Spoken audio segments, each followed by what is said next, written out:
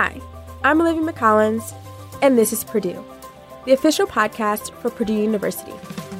Our conversations and stories feature Boilermaker students, faculty and staff, and alumni taking small steps toward their giant leaps and inspiring others to do the same.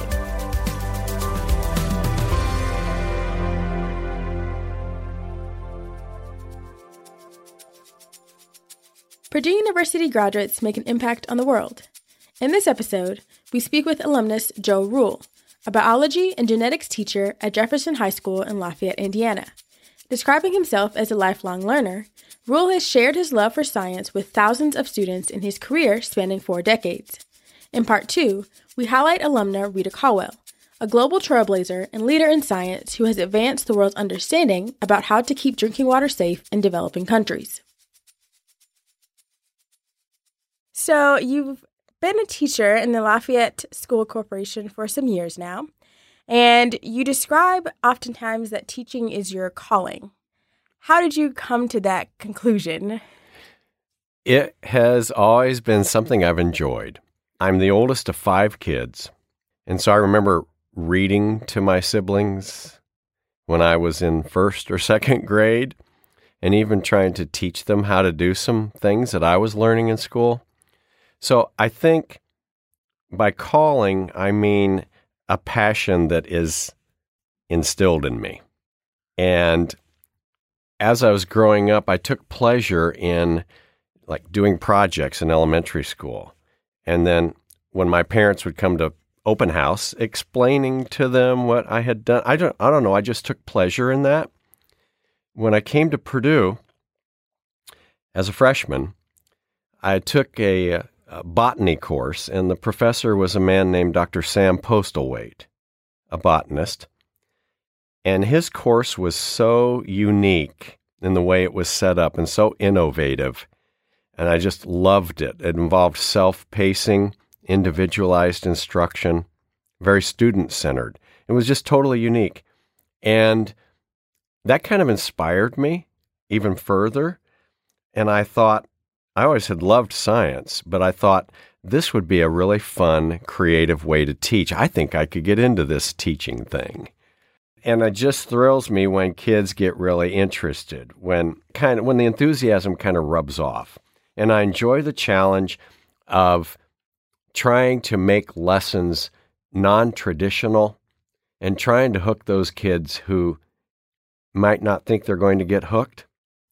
And what is really fulfilling is the occasional student who says, I think I want to do this for a living. I think I want to be a scientist. And they end up, since I'm old now, or more experience, I have the enjoyment of having seen former students go on and become scientists. And that's the benefit of having stayed in this profession for a long time. But no, it's quite fulfilling to see that happen. It's very gratifying. I remember there was a light bulb moment. I remember, if I could share it, where I had the students looking at pond water samples under the microscope. And this is pond water that I collected out at the celery bog in West Lafayette, brought it into school. And over the years, I've learned how to concentrate that water so that the little microinvertebrates, little microscopic creatures, are very concentrated in the water. But that's another story, how to do that for another time. But anyway, I remember the kids looking at Petri dishes of pond water, and they found a bunch of what are called Daphnia, tiny microscopic, almost microscopic invertebrates. And they're related to shrimp. And we were looking at these Daphnia, and they were all excited that they found them, creatures that they had never seen before. It was actually an introduction to biodiversity. That's what it was. And I remember a girl raised her hand and said, "Mr. Rule, I think this one's having babies." And so I went over and looked at her microscope. Sure enough, they're little transparent creatures, and you could see the babies inside. They hatch out inside the mother, and then they were popping out one by one, and she was so excited. And so all the kids came over, and they all wanted to look and see. And that was one of those, I call it serendipitous moments of joy, unplanned. It's not in the state standards. It was unplanned, but the kids thought it was really cool. and they wanted to do more. And I couldn't get them away from the microscopes. So those are those moments that just keep me going. Mm-hmm. And they thought that was pretty cool. Rule is a revered teacher not only because of his teaching, but also because of the care and attention he gives to each student. I've discovered, and I'm not the first to discover this, okay? Like I said, I stand on the shoulders of giants. I've learned, let me put it that way, that the most powerful way of motivating high school students is if they perceive that you, the teacher, cares about them as individuals. And that happens when you have the time to build relationship. And so when I'm sitting down with a group of 3 or 4 kids, oftentimes I'm not only helping them with a problem that they're working on, but I might just casually ask, how's your softball practice going? You still working at McDonald's? Those just real quick little conversations, they don't take a lot of time. Building relationship. And kids respond positively to that. Rule has received many local accolades, but he also has been recognized twice on the national stage. He received the 1989 Presidential Award for Excellence in Science Teaching and was inducted into the National Teachers Hall of Fame in 2017. Oh, goodness. Well, yes, spring of 2017, we had a special assembly program, the entire school. And I didn't know what was going on. I knew I was in the running, okay? But I had no idea what was going on. And everybody was saying, why are we having an assembly program in the gym? We never have an assembly in the gym with the entire student body. We never do that. Why in the morning even? Usually if we're in the gym having some kind of an assembly, it's a pep session at the end of the school day. But here it was in the morning. What's going on? Why are we going to the gym? Principal called us down there. We got down there, and I looked, and there, seated on the side, the gym was packed with kids and all the teachers and everybody. Seated on the side were State Senator Ron Alting, State Representative Sheila Klinker, the superintendent, Mayor Roswarski, and I thought, oh, what's going on here? And I was kept in the dark as much as they could, And so, and then my parents walk out and my kids and grandkids. And I thought, what are they doing here? Okay.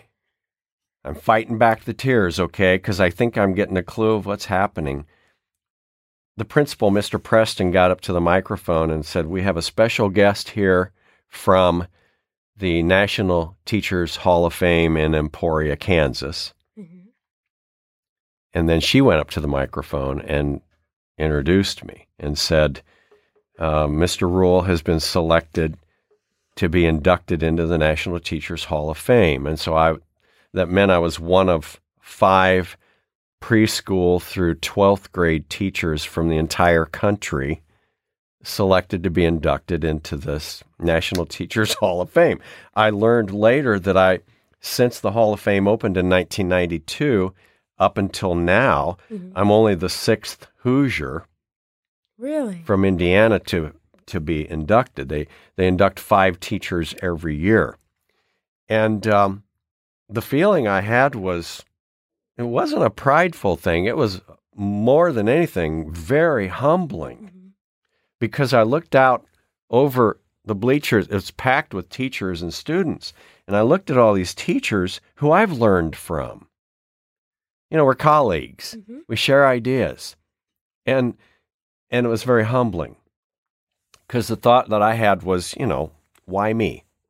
That was my first thought. But of course I was thrilled. I was just thrilled. They took the 5 of us, the 5 inductees, to Washington, D.C. We went to the White House. Now, that was my second trip to the White House. Second. I was blessed to receive the Presidential Award for Excellence in Science Teaching, which is given to one science teacher in each state plus U.S. territories. Okay. One science teacher in each state each year. And so that was the first trip to the White House. Now, so there I met, then it was President George, the first George Bush. Oh, H.W., okay. H.W., and Dan Quayle, vice president. So I shook hands with them, met them. The thing I remember most about George Bush, such a gracious gentleman. I mean, I'll never forget that. He walked over to me with his hand out. Welcome to the White House. And I said something like, I said, it's a pleasure to meet you, sir. Something rehearsed kind of like that. And he goes, well, it's a pleasure to meet you. And it was really a moment. As he reflects on his career, I asked him how he wants his students to remember him. I want them to remember me as someone who found joy in just doing science and learning about the natural world. I want them to experience that. I want their lives to be enriched because, as I mentioned earlier, I really believe the more we learn about how the natural world works through science, the more we learn about science, that enhances the beauty that we see in the natural world. And I want them to experience that because people's lives are enriched when there's beauty in their lives or when they perceive beauty in the lives of those around them, the natural world around them. And so I'm just hoping that I can make a difference. And it's been a very gratifying and fulfilling career. And like I tell young teachers, it's hard work. It's hard work. But the more you put into anything in life, the more you get out of it.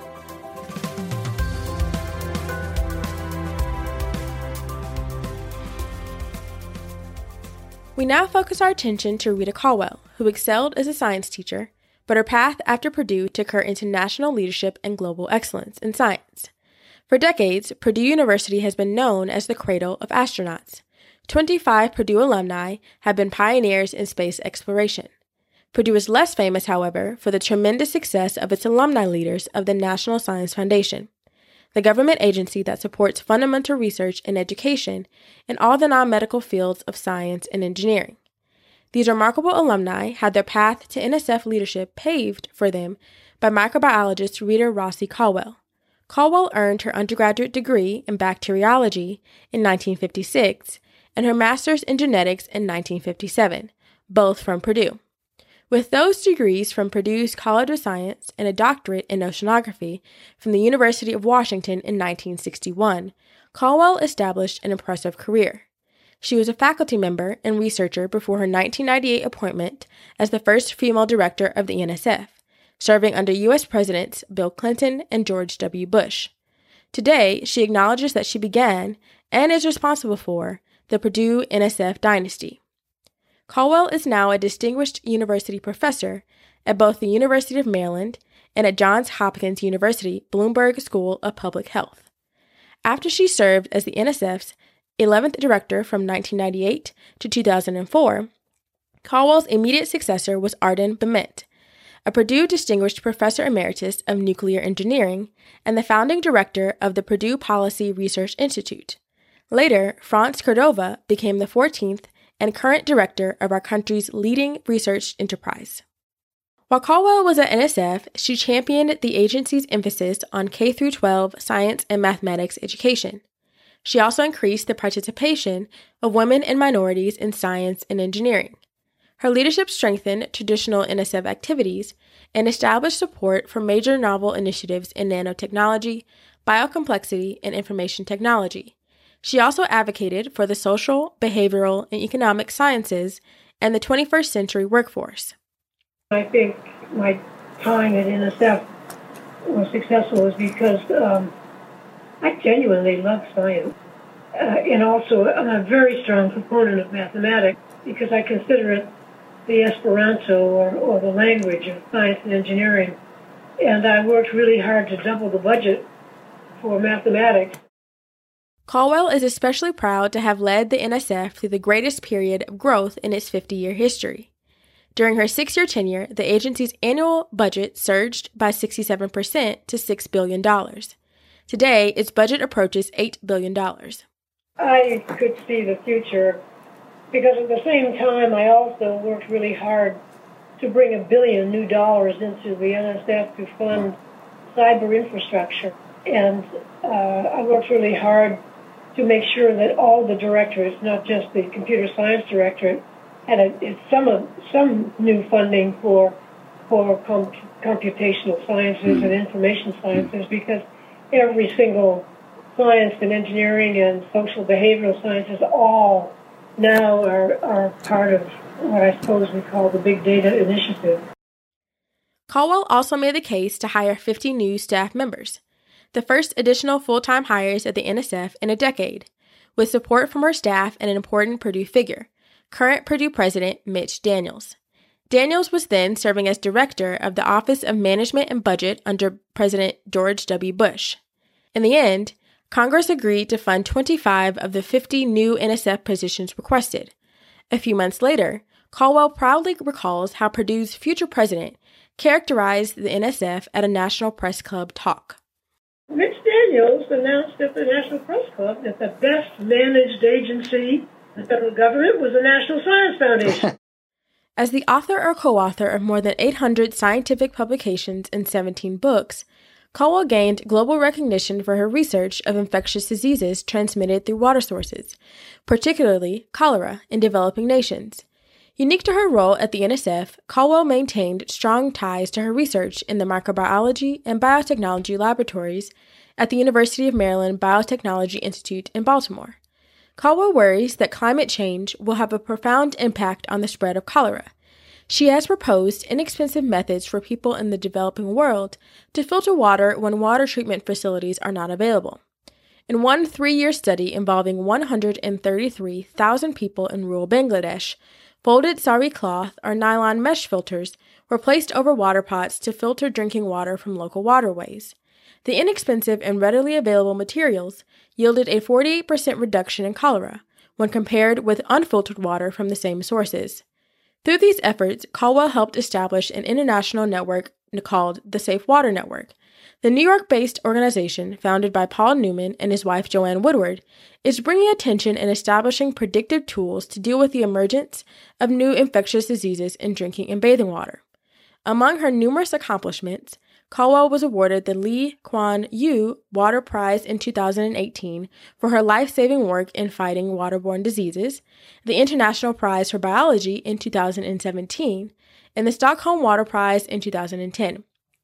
She also was selected as a science envoy, alongside Purdue Distinguished Professor of Agronomy and 2009 World Food Prize winner Gebesa Ejeta by President Barack Obama in 2010 as part of the administration's effort to build international partnerships through scientific exchange. She was inducted into the National Women's Hall of Fame in 2005. President Daniels is quick to acknowledge Caldwell's exceptional contributions. He has said that there is, quote, literally no alumna of whom Purdue is more proud, end quote. Caldwell is convinced her career and academic accomplishments would not have been possible without Purdue and the College of Sciences' academic rigor and commitment to undergraduate research activities. It's been absolutely the best thing. I became a scientist. I made excellent friends. The recipient of 63 honorary doctorate degrees, including 2 from her alma mater, Caldwell says she was honored to deliver the commencement address at Purdue in December 2019, summarizing her talk with a simple reminder. It's said over and over again at commencement, but it just can't be said enough, and that is you have to follow your heart. You don't look to see what will make you fit for a job today. It's what you love to do, and that will keep you for a lifetime. Thanks for listening to This is Purdue. For more information on this episode, visit our website at purdue.edu/podcast. There you can route to your favorite podcast app, subscribe, and leave a review. As always, boiler up.